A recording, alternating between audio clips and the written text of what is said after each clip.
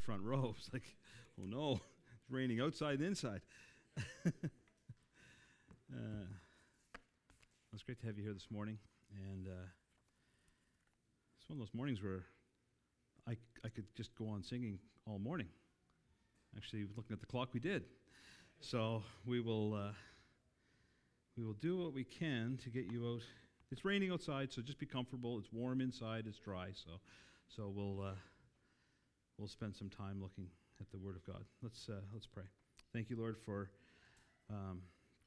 your great love to us. We thank you for our Savior, the Lord Jesus Christ, and for the life we have in Him.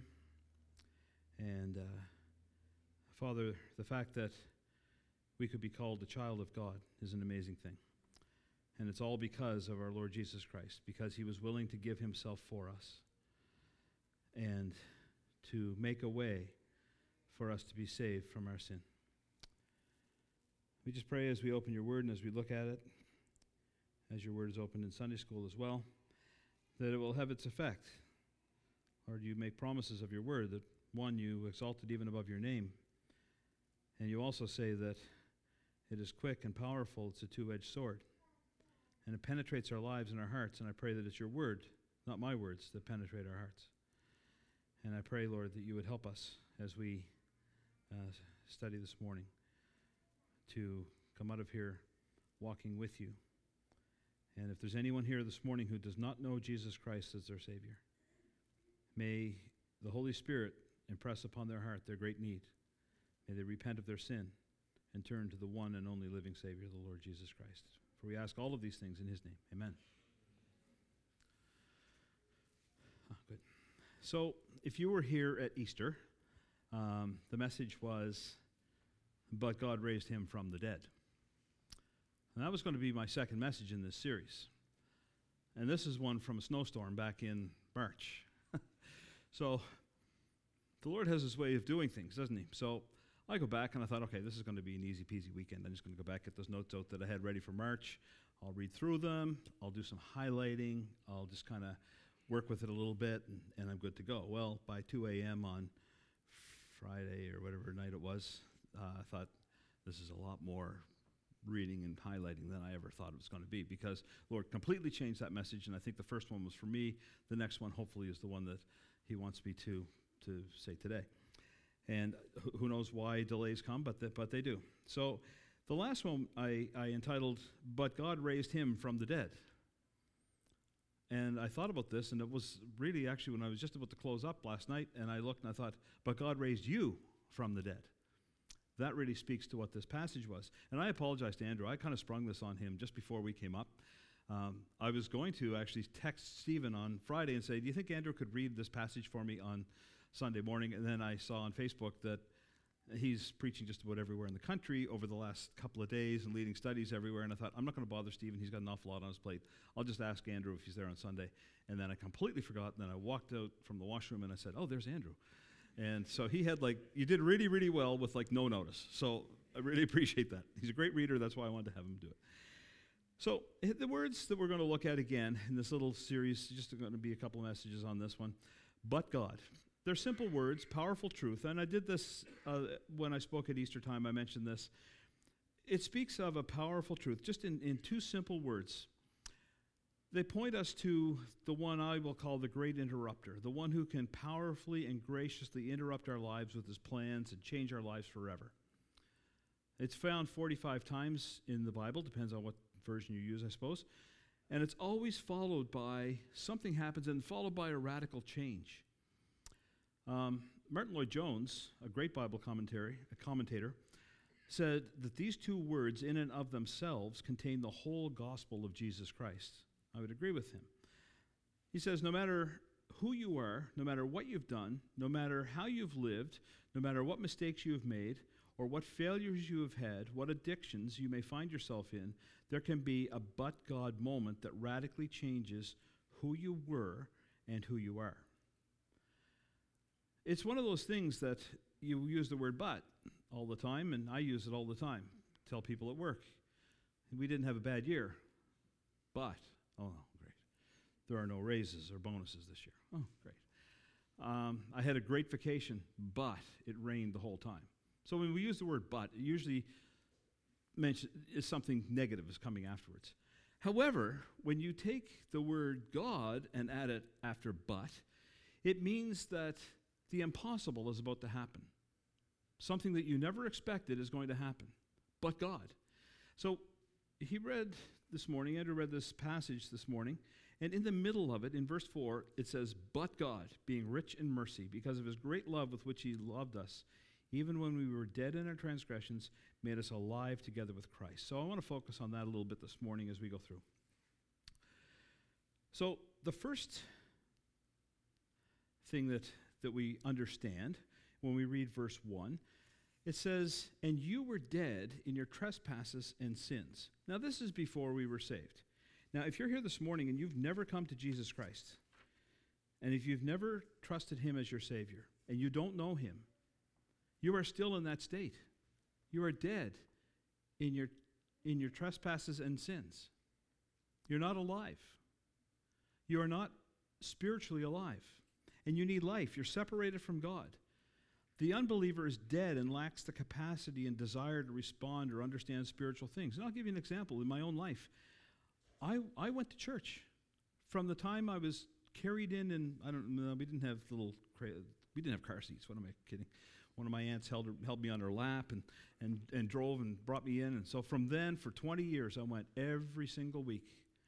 And I heard the gospel. And there were times that every night for 12, 14 weeks, I heard the gospel every night. Every night. And I sat and I listened and I heard it, but you know what? I could never understand. I could not understand it at all. It was a spiritual truth, and I was spiritually dead. I'm not getting this. And I could preach a message. I could tell a person how to be saved, but myself, I was dead. I couldn't understand. So it says here that we're separated from God. The unbeliever, we're dead. We lack the capacity. When did spiritual death start? It started with Adam.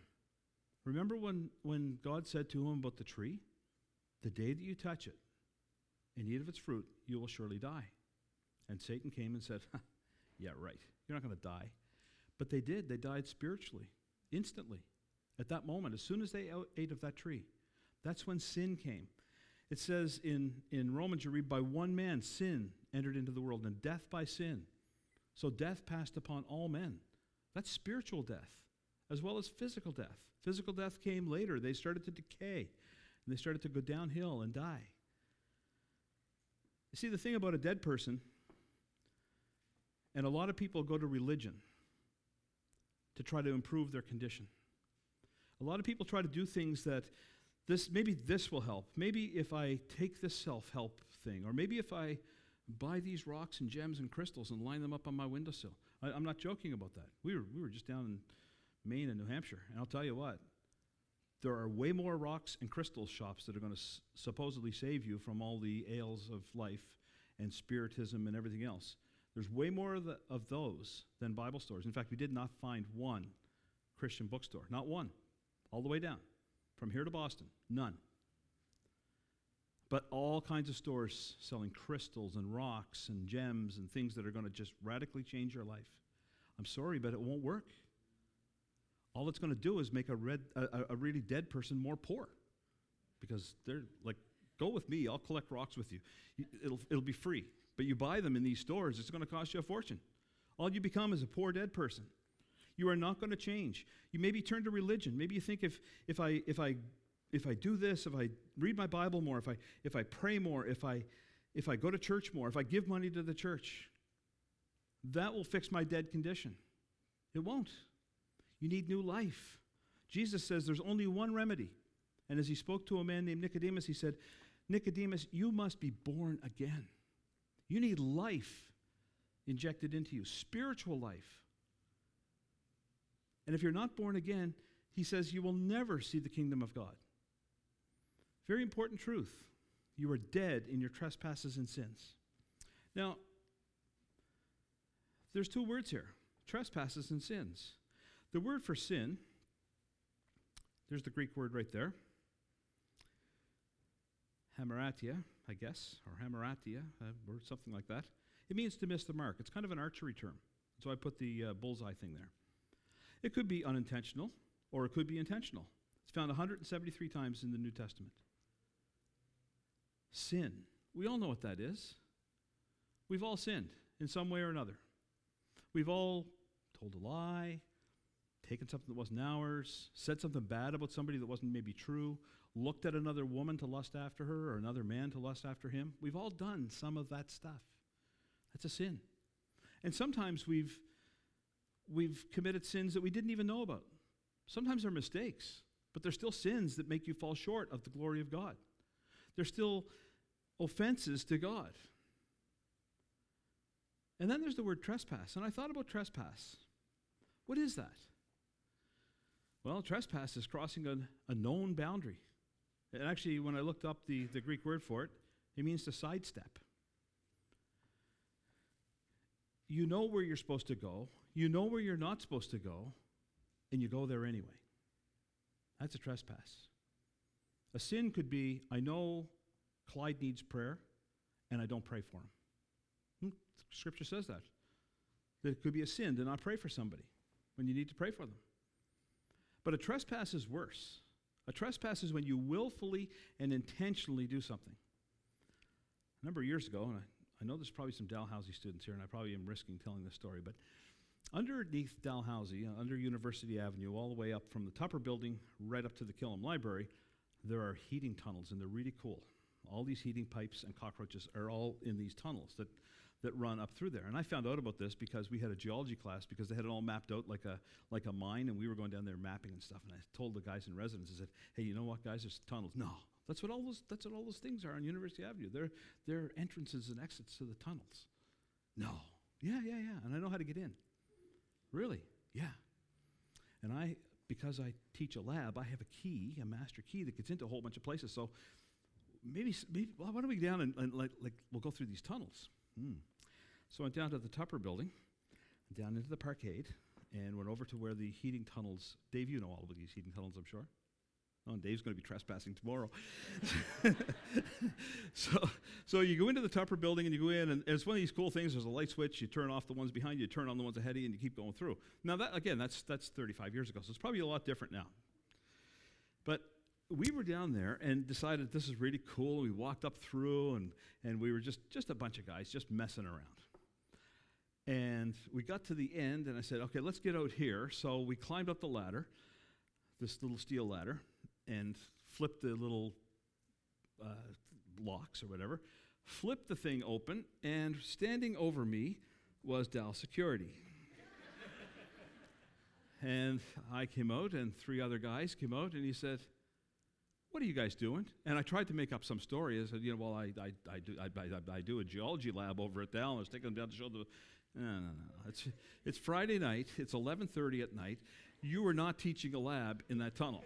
I said, no. So we ended up over at the Dal security office, and what he said to me, he says, "You know what? I could have you charged with trespassing." Now, would he be right? Absolutely. Was it willful on my part? Absolutely. So that's what trespass is. When we willfully go out of our way to offend God or offend another or act against God. That's a trespass. And before we are saved, we are dead in those things. You see, unbelievers they're not sick, they're dead. One said that you can take a person, put them in therapy, and they'll just come out a well-adjusted sinner. Or you can put a person in a church, and they'll just come out a religious sinner. The only thing that can put a person right is that they are placed in Christ, and then you have a saved sinner. See, that's what's going to take care of our trespasses and sin.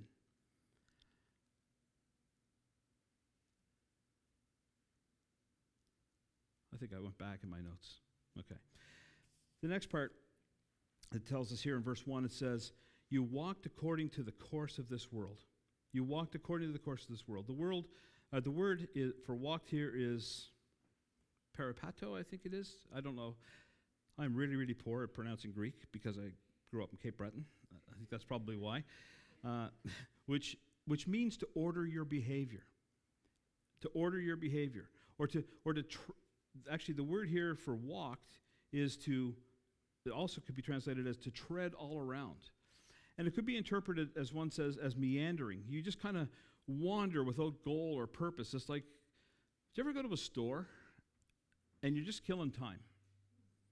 You know, your wife is somewhere, or sometimes when I travel, I just try to get away from everybody, and I'll hop on a bus and I'll go up to the Square One Mall in Mississauga, which is like a huge, massive mall. It's as big as Dartmouth.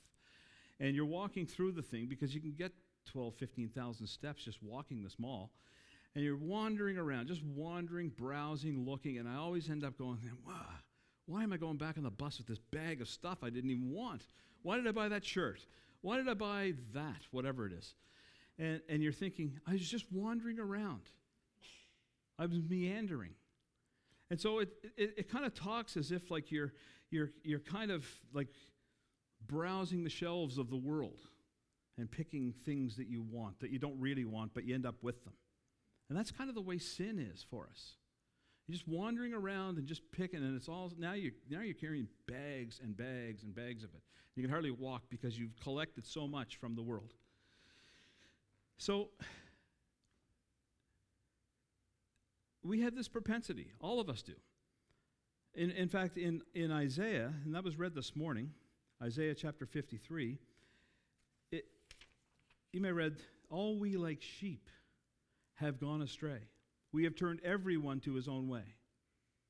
But, all that stuff you've carried, all that stuff you've picked up from wandering around, the Lord has laid on him the iniquity of us all. You can be freed from all of that baggage from wandering around, browsing the shelves of the world, and just filling your life with a collection of sin. You can be freed from that by Jesus Christ. Paul's point is you're just looking for what the world has to offer. It's a nature that we all have. And I'm going to tell a story here. And I think John Wells may have shared this at the Breaking of Bread one day, but there's a man named Robert Robinson. And he, at age 20, he came to Christ, and he became a preacher, and he wrote some songs in the 1700s. And he wrote this song, and I would say almost more often than not, we open up the Breaking of Bread with this song. Come thou fount of every blessing, tune my heart to sing thy grace. I don't know if there's any song that we sing at Breaking of Bread to start off more than that song. And then in this song, he wrote this line, prone to wander, Lord, I feel it, prone to leave the God I love. Some years later, Mr. Robinson found himself wandered far, far, far away from God. That propensity to wander is in us all, to just wander away. And it says that we lived our lives, it says, in which you formerly walked according to the course of this world, according to the prince of the power of the air, and the spirit that is now working in sons of disobedience. That's the way we walked all our lives. We don't want to walk that way. There's good news coming. In the next verse we read,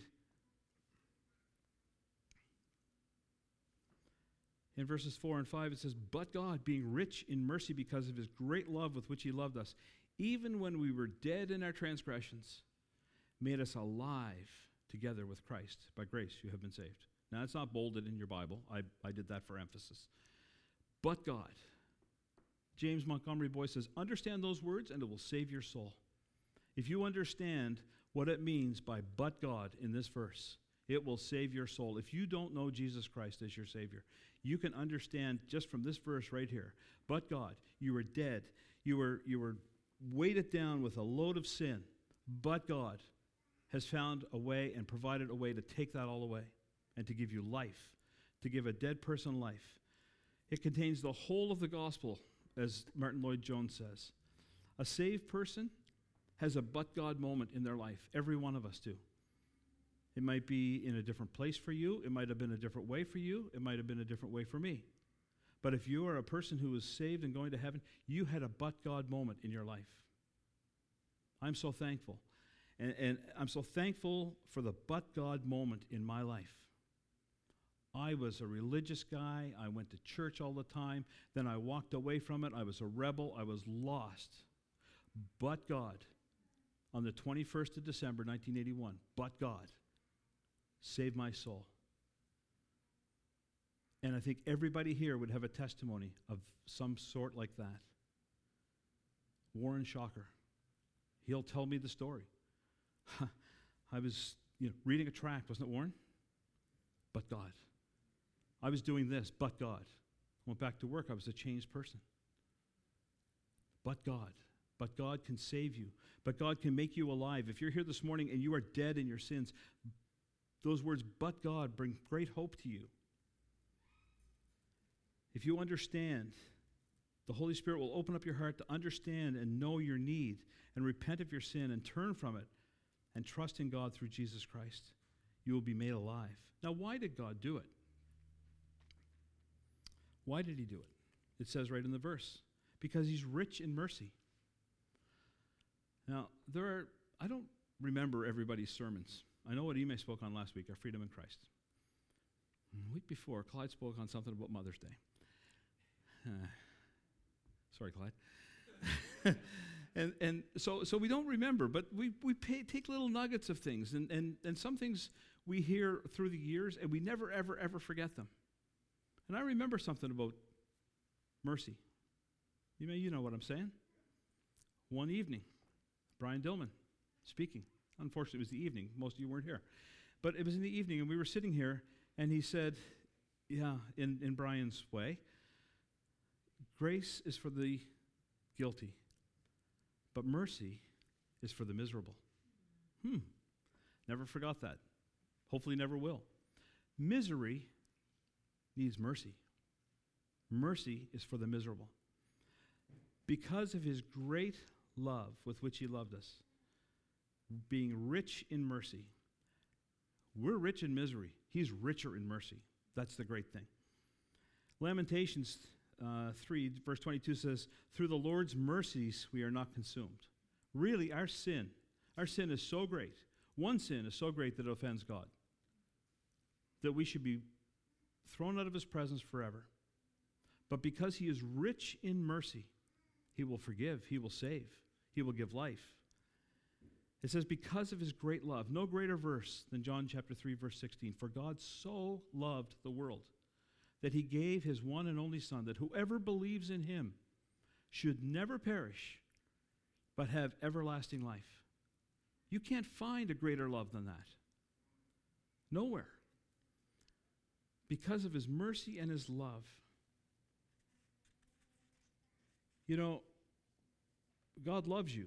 And when you discover his love for you, it's a monumental but God moment. It totally changes you. You see, people go through because they're misinformed and they have this thing, God's out to get me. God's mad at me all the time. Well, I don't know where you get that idea. He's not. God loves you. God wants to see you come to him and be his child, that he can bless you. You see, when we are made alive in Christ, when we are given our life, we recognize that God has changed our life and the way it was going to go because of his mercy and his love. So what did he do? What did he do? He made us alive together, it says in this verse. He made us alive together. King James Version. Dave asked if anybody reads the King James Version. I do. So it says quickened. Quickened. And I'm not even going to try to pronounce that because it has Z's and a couple of double zero O's and a P and those funny things over the top of it. That's a Greek word. It means reanimated, conjoined with, made alive. Reanimated. Remember, like, when I was a kid, the thing that scared me to death was watching the Frankenstein movie. This monster that was in the thing, and then they put all this power through him, and then he came out and he became a monster. That's reanimated. I mean, Frankenstein was made from a bunch of dead people's parts, and he was. Good thing the kids went downstairs. And then they ran this bolt of power through him, and he became this living monster. But we haven't become monsters, I hope. But he has given us life. He has reanimated us. We were dead, but now we're alive. And you know what? When did God love us? Did God love us when we cleaned up our life, when we became acceptable to him, when he looked at us and said, you know what? Now I'll put my love on you. No. It says in Romans, In Romans chapter 5, verse 8, it says, "But God demonstrates his own love toward us in that while we were yet sinners, Christ died for us." God showed his love to us before we were cleaned up, before we were saved, before we were his. While we were still sinners, while we were still enemies, while we shook our fist in his face, he still loved us. And he demonstrated that love by sending Jesus Christ to die for us. He loved you when you hated him. He loved you when you ran from him. He loved you when you had no thought of him at all. And as a result of all of this, we're in a new place. In 6 and 7 it says, "And he raised us up." Okay, first of all, he made us alive, and now he raised us up with him and seated us with him in the heavenly places in Christ Jesus, so that in the ages to come he might show the surpassing riches of his kindness, his grace in kindness toward us in Christ Jesus. Paul uses this term "in Christ" 85 times in his writings. It says here that we've been put into a new place. Now, these notes and that are not even close, but that's okay. So he's taken us now positionally. We were dead. We were made alive in Christ. And now, immediately and positionally, we are seated in heavenly places right now in Jesus Christ. I'm in Christ. He uses that 85 times. He says, "You're in Christ, you're in Christ, you're in Christ." My life is hidden in Christ and Christ in God. It's like this double barrier of protection I've got around me. I'm in Christ. Positionally, that's where I am. Now, literally, am I in heavenly places? No, you're here at Northbrook Bible Chapel. But you will be, if you're a believer, the promise is that you will be in heavenly places literally forever. Living in heaven. You know, I don't know about you, but that's kind of an exciting thing. When I come to realize that this isn't my home is heaven. Well, we were in to see Dave in the hospital this week, and boy, I'll tell you, he's not doing well. And, you know, he witnessed to his doctor. He wants his doctor to go to heaven. Every time I've spoken to Dave, he says, "You know what? My great hope is that I'm going to get a new body. I'm going to be in heaven. All these problems, all these struggles will be over." How many of you have spoken to Dave Spidell and he said that to you? That, yeah, his hope, his eye is in heaven. He lives in view that heaven is my home. This is not. I'm traveling here. I'm in a hotel, and I can't wait because I'm going home. That's the way he thinks. That's the way he lives. That's the way we should all live.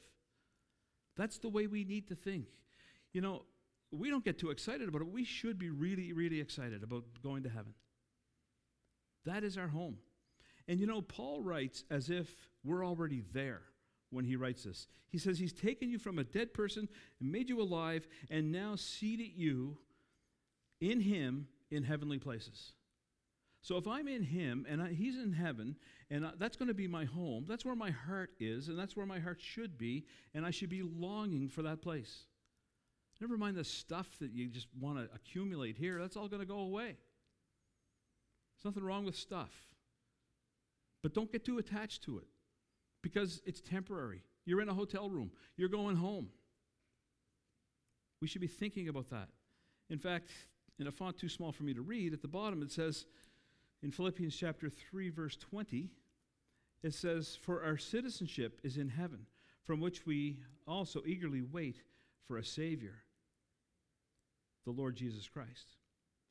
1 Thessalonians 1:10, "And to wait for his Son from heaven, whom he raised from the dead, that is Jesus, who rescues us from the wrath to come."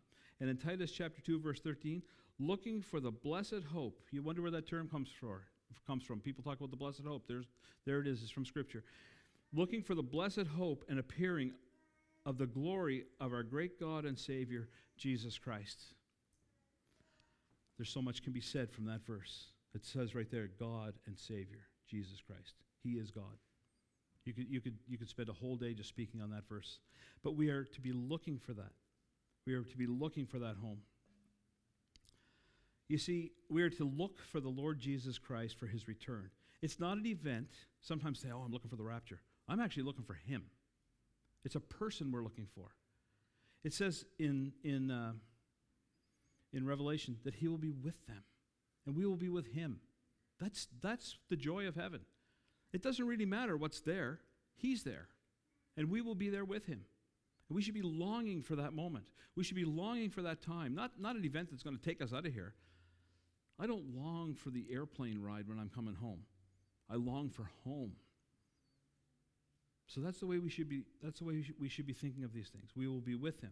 And then what it says here in this verse, it says that in the ages to come, that he might show the surpassing riches of his grace and kindness toward us in Jesus Christ. You know, I read that and I get really excited. Because what are the ages to come? In heaven, there's not really ages because it's eternal. It's going to go on forever. So, like 1,000 years from now, he's still showing me the riches of his grace in kindness. 1,000,000 years from now, 1,000,000,000 years from now, 1,000,000,000,000 years from now, 1,000,000,000,000 years times 10 from now. He is still going to be showing me the surpassing riches of his grace and kindness in Jesus Christ. Just think of that. Think of how deep the Father's love is. That it's going to take forever to show us his love, his kindness, and his grace. There's a quote from C.S. Lewis. He said, for the person who is looking for the eternal world, he says, a continual looking forward to the eternal world is not, as some modern people think, a form of escapism or wishful thinking, but one of the things a Christian is meant to do. If you read history, you will find that there are Christians who did the most for this present world were just those who thought most of the next. It is since Christians have largely ceased to think of the other world that they have become so ineffective in this one. You think about heaven, you will be very effective in this world. That's why the guys go out on the streets. That's why you talk to lost souls, because you're thinking of what's ahead for them and what can be ahead for them. Finally, the fifth point, we are his workmanship. This verse 10 here has two parts, and you know I have skipped a verse, and it's not verses 6 and 7. This is what happens when you do these things in the middle of the night.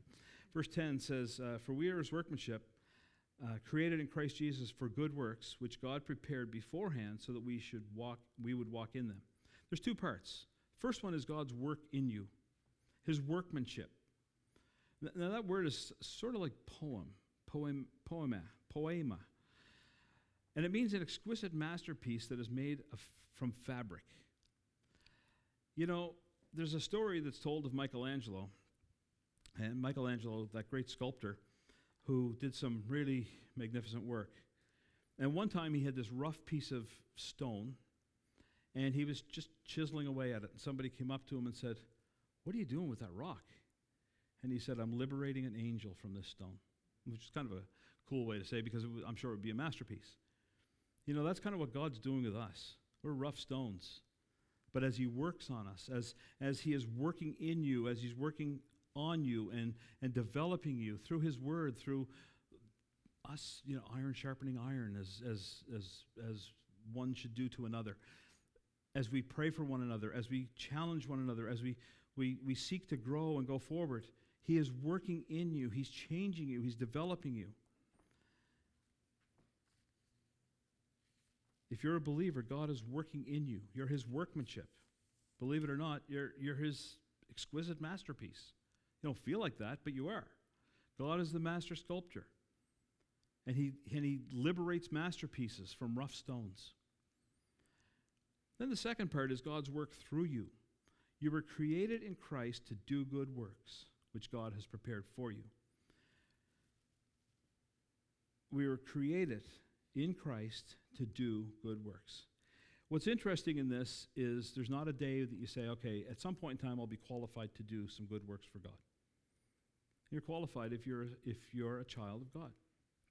He's working on you. It says that he has created us in Christ Jesus for good works, which he prepared beforehand so that we would walk in them. He has prepared us to do good works.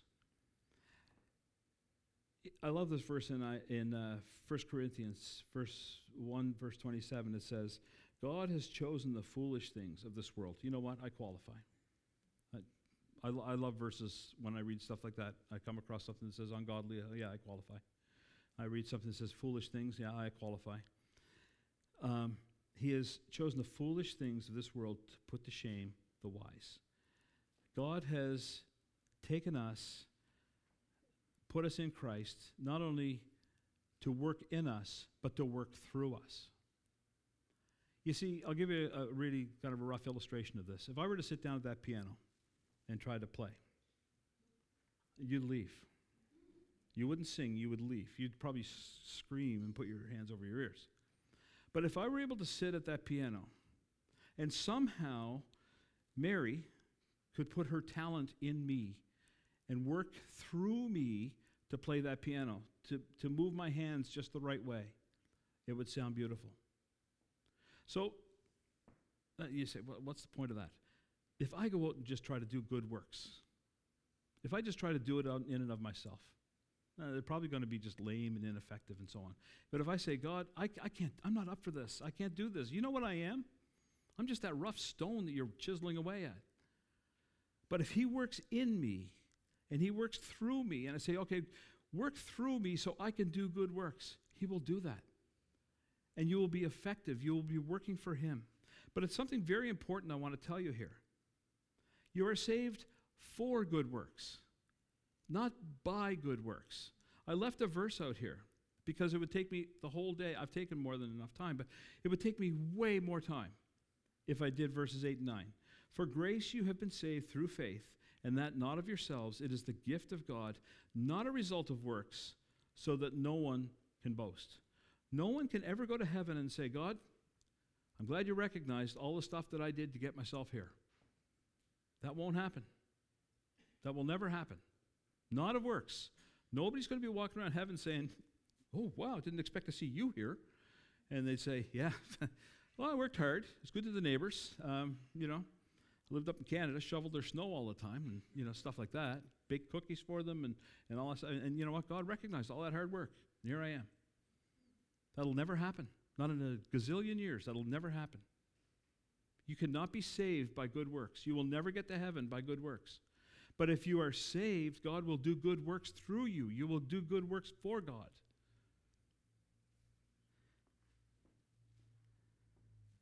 End of slideshow.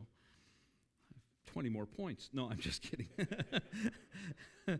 When Paul was walking along that Damascus road and he was saved, he asked two questions. Do you remember that? A bright light shines. Paul's walking with his friends. And then a bright light shines around him. And he says, whoa, who are you, Lord? Who are you, Lord? And he said, I am Jesus, who you are persecuting. And then he says, what? Anybody help me. What did he say next? What would you have me to do? What would you have me to do? So if you're a believer, if you are saved, that second question is an important one. What would you have me to do? So what are the good works that he has prepared for your life? So no matter what your propensity or occupation to serve, whatever it is, your calling is to serve him and to reach people, to serve one another. If you're a believer, if you've been saved, if you've had that moment, who are you, Lord? I am Jesus who you're persecuting. Whoa, Lord, I bow before you. I accept you. I'm a sinner. I'm saved. And your next question should be, Lord, what would you have me to do? And no matter how hard it may seem to you, he will make it easy for you to do.